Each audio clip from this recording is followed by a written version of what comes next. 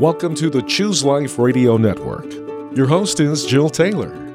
Every week we bring you a candid conversation with someone who's making a difference for the cause of life. And now here's Jill to introduce today's guest on Choose Life Radio.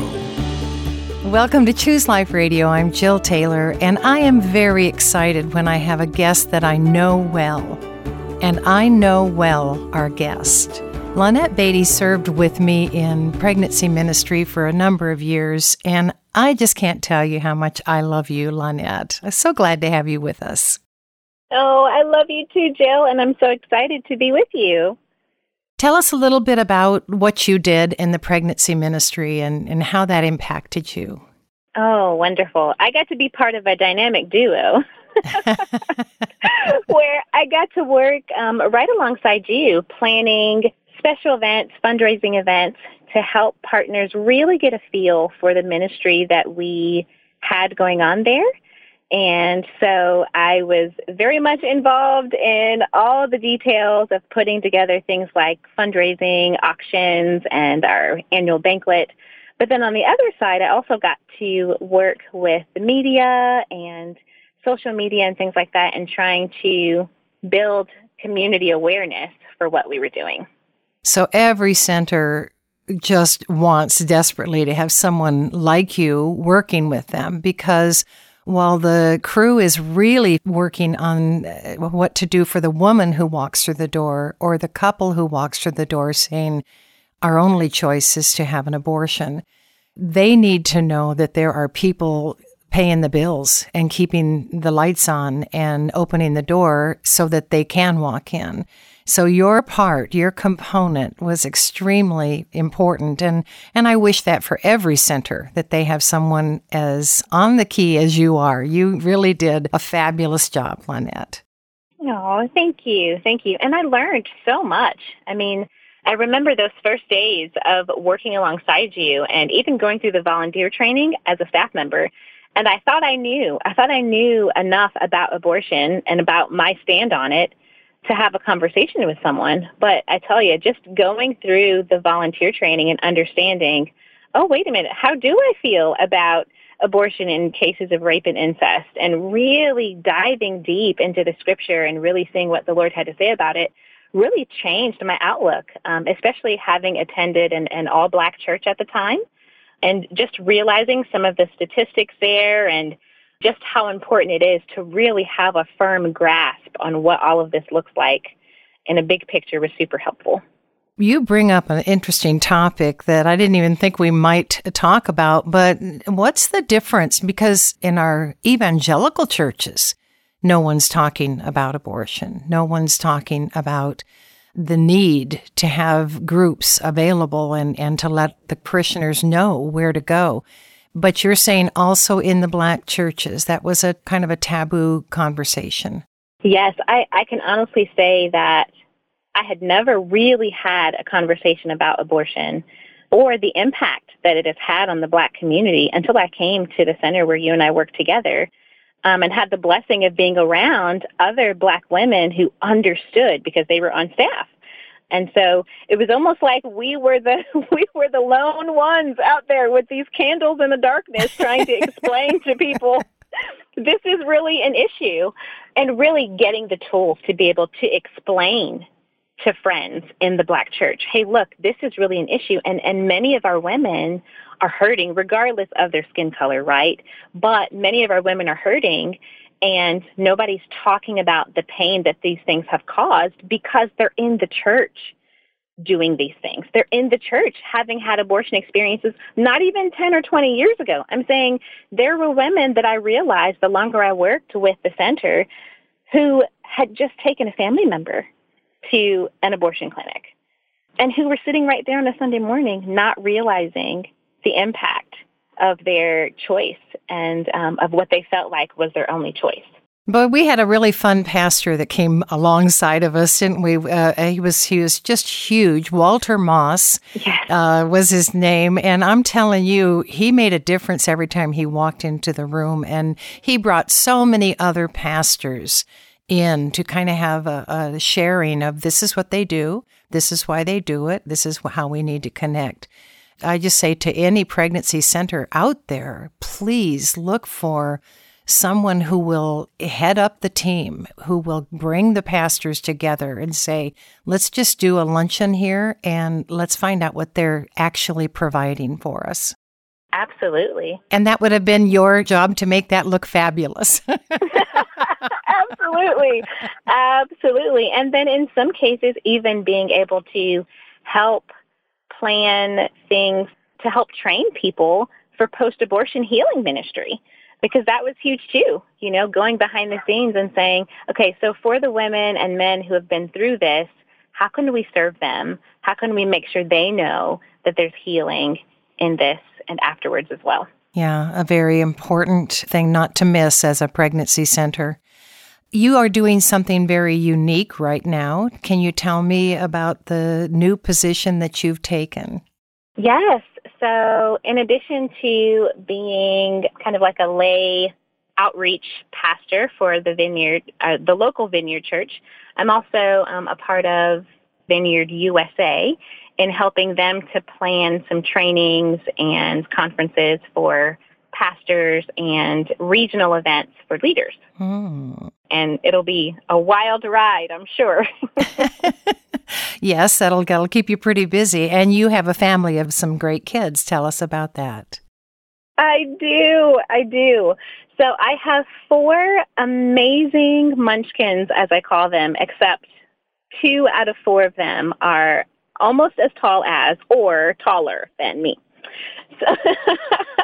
So I've got my boy who is 11.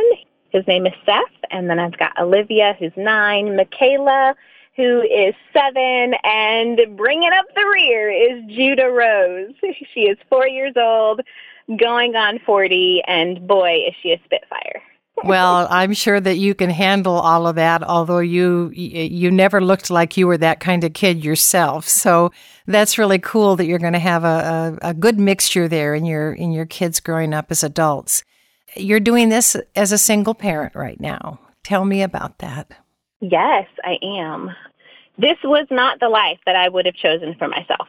When you stand at the altar as a young 20-something, I laugh all the time and I tell people, when I was at our wedding reception, I wasn't even old enough to drink. Well, that's the good news. I couldn't even have champagne if I wanted to. We didn't drink, but I thought, wow, this is kind of wild, So we moved to South Carolina about 5 years ago with our eyes wide with promise and excited about this new adventure with 3 kids in tow at the time. And believed that this is going to be a brand new start and it was going to be wonderful. And I was all excited about it. And I really knew in my heart, Jill, that this is what the Lord wanted. I knew in my heart that He was replanting us in South Carolina. Just like any couple, I had in my heart that this thing was going to last. Till death do we part. I believed it with every fiber in my being, had read all the scriptures about how much God hated divorce. I remember telling my fiance at the time, hey, listen, buddy, you're going to have to die out of this thing. So I hope you're ready because we're in it for the long haul. And so, 12, 13 years later, we've got the whole house packed up, moved away from our family and friends, and made our way to South Carolina. And within 4 months, I realized there was something really wrong with the whole picture. The more I prayed about it and asked God for wisdom, the more I realized that the fabric of our family and the fabric of our marriage was being torn apart.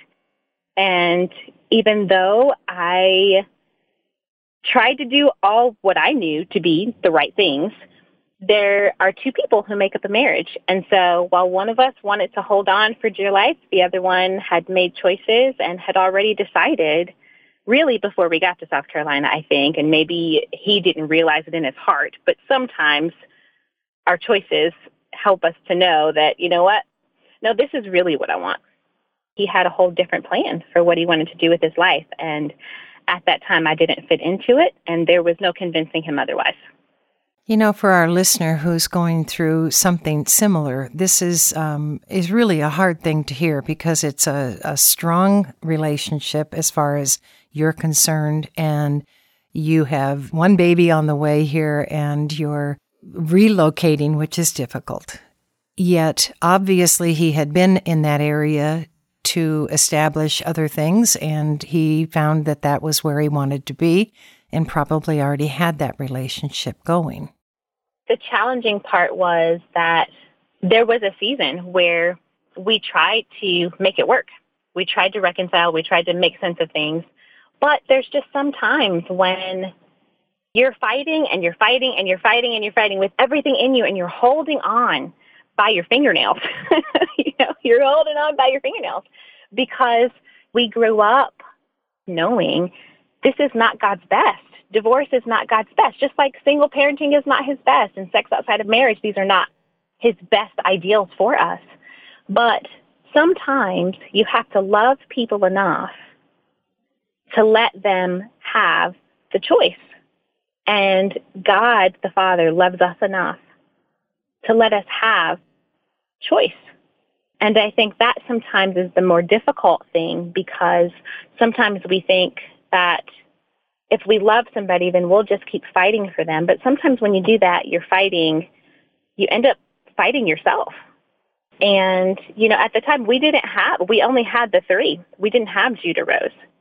And so in those attempts to make things work, I was not wise.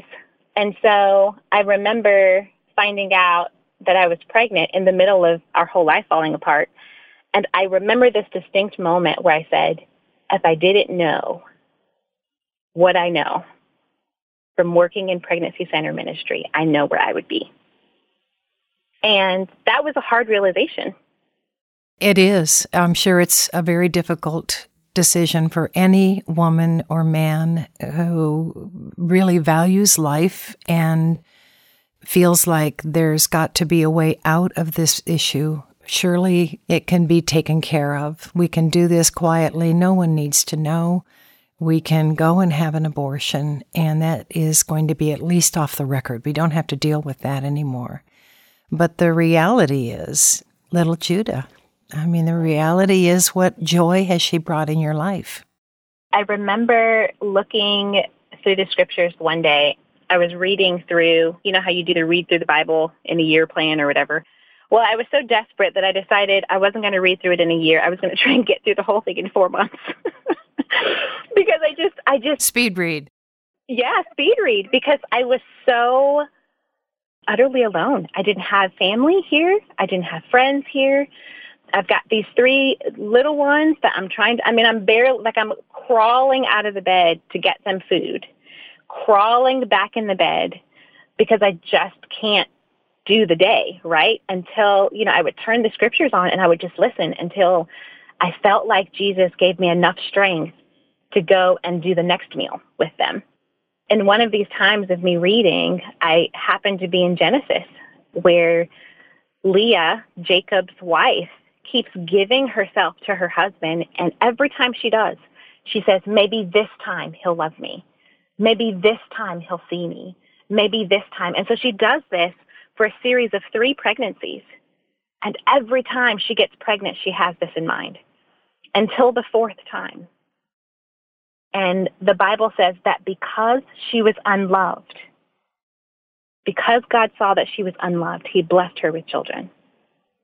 So the 4th time, she finds that she's pregnant, and she says, and this time I will praise the Lord. And she named that 4th child Judah. And I'm reading the scripture, and I just found out that I was pregnant.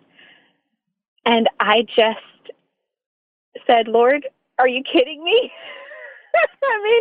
Sometimes you read the scripture, and sometimes the scripture reads you. And I knew in that moment that God would not let me go, and he would not let me and the kids go. And he was right there, and this was a call for praise. And so I determined in my heart that from that moment on, I would never question him for the blessings that he gave me, even if I had to co-parent rather than parent as a married woman, that he would be good and faithful. And it changed my entire perspective. It changed my perspective on the divorce. It changed my perspective on co-parenting. It changed my perspective on life, on forgiveness even. We're going to come right back on Choose Life Radio and hear more of this incredible story with Lonette Beatty. So it's January 2023. I want to make you aware of a great opportunity extended to Choose Life Radio in celebration of the new year. An anonymous contributor who believes deeply in this ministry has committed to a matching gift of $25,000 throughout the month of January. This donor couple is matching dollar for dollar every gift given to Choose Life Radio during January. Your gift of $50 becomes $100. Your contribution this month for $1,000 becomes $2,000 more. Whatever you give will be doubled. Time is of the essence, so please send your gift right now. You can make your gift using your debit or credit card at chooseliferadio.com. Just tap the donate button on the upper right corner of the page and follow the prompts. Or you can mail your check today to Choose Life Radio Network, P.O. Box 36622, Canton, Ohio 44735. May the Lord bless you as you double your gift in support of life. Welcome back to Choose Life Radio. I'm Jill Taylor. Our guest today is Lonette Beatty. If you have missed even a minute of our program, the first half, go back and listen. I know you know someone who needs to hear this story, someone who's going through a divorce, someone who is dealing as a Christian with loss that they don't want. It's not their choice. And so take this beautiful story that Lonette is telling us and share it. Share it with your pastor. Your pastor might need to hear this so that he knows how to deal from the pulpit with those who are going through this kind of a tough thing. Lonette, I'm so grateful to know you as deeply as I do. And then because of that, you just keep making my eyes fill with tears as you share your story, because I would do anything for you not to be hurt. And yet, this is a very painful story that you're sharing. Talk to me a little bit more about how you managed the divorce and what their feelings have been, how they've been caring for you as well as wanting to be a part of their dad's life. Well, one of the things that the children and I talk about often is that everyone has heart wounds. Everyone.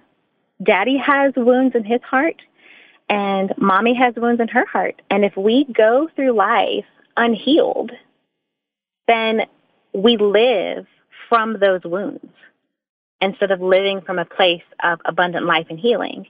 And so we talk often about the hurts, the owies in our hearts, so that we can move through them and past them and move toward forgiveness.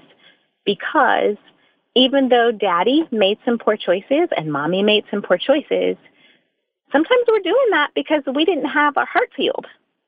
And so what I try and do is encourage them, let's walk through this together, even if it means we're screaming, and if that means that we're shouting, if that means, we're throwing ice cubes,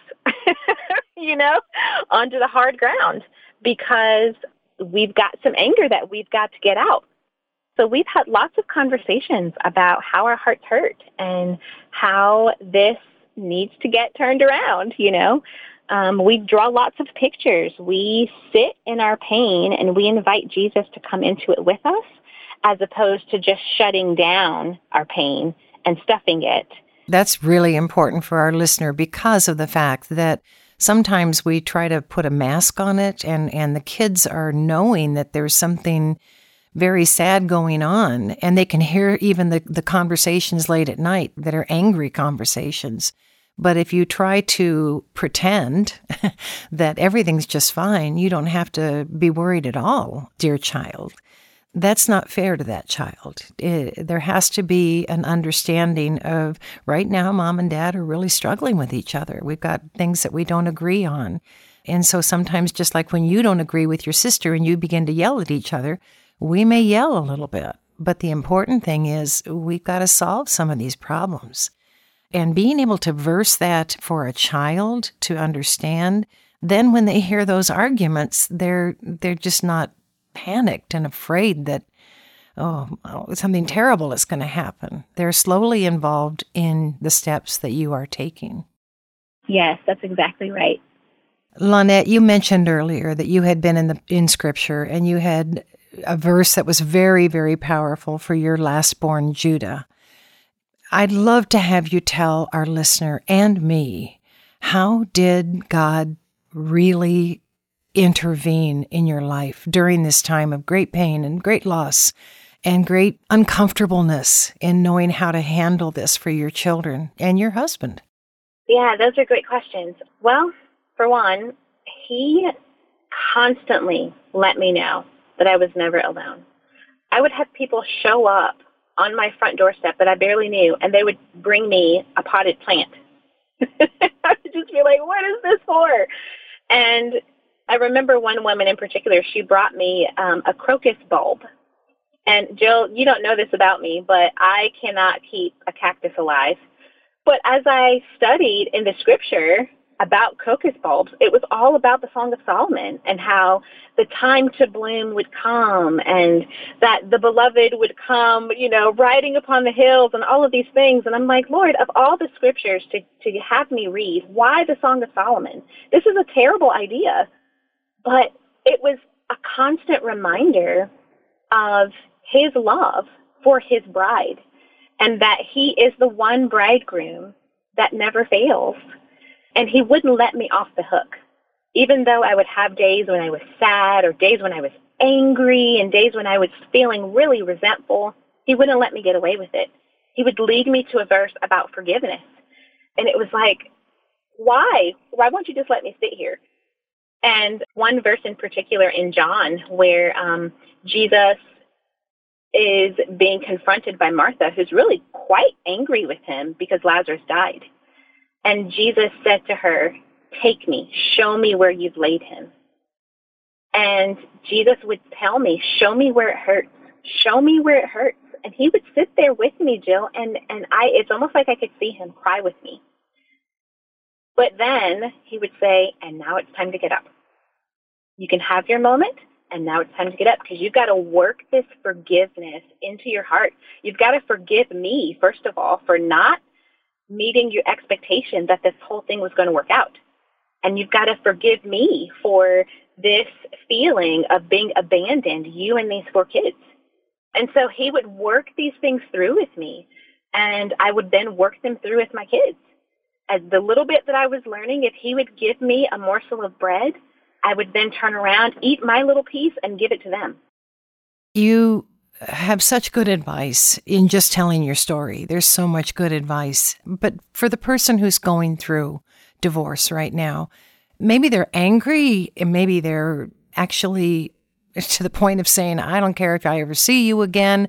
The kids aren't going to see you. All of those things that come out of the hurt. What's your advice? Can you give them a word or even a prayer right now? The first thing I would say is take a deep breath. Just take a deep breath. Jesus breathed on the disciples and said, receive the Holy Spirit. And so breathe in as deeply as you can. And when you breathe out all the yucky stuff in this moment. So that's the first thing that I would say. And the children and I do it all the time. And the other thing I would say is don't turn away. Don't turn away from the pain. And don't turn away from the light that comes from the Father's face, because that's the only way you're going to be able to face what's hard.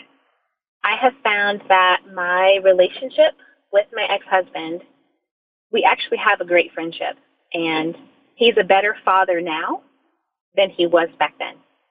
And that's because of God working forgiveness in my heart and in the heart of my children, and it's one way that he can redeem the lost things.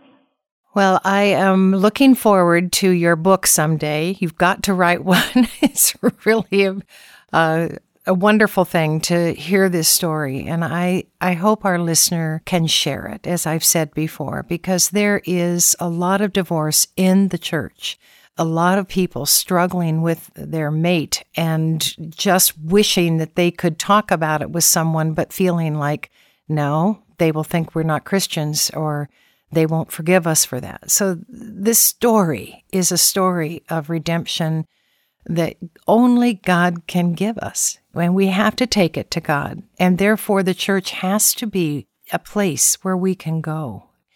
It's the idea that God provides us a place in the church to open up and be real and be accepted.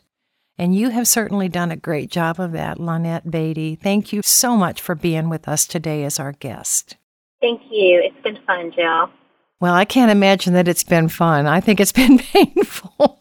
But you know what? Fun is a good word because I think you probably use that a lot with your kids. We're going to do something fun. We're going to enjoy the day. And it's probably a great word for us, my listener, and for me to say, even when I'm having a bad time, I think I need to look for fun. Lynette Beatty, thank you for being here on Choose Life Radio. Dear listener, we're going to look forward to seeing you next week for another wonderful interview right here on Choose Life Radio. The preceding program was sponsored by the Choose Life Radio Network of Canton, Ohio.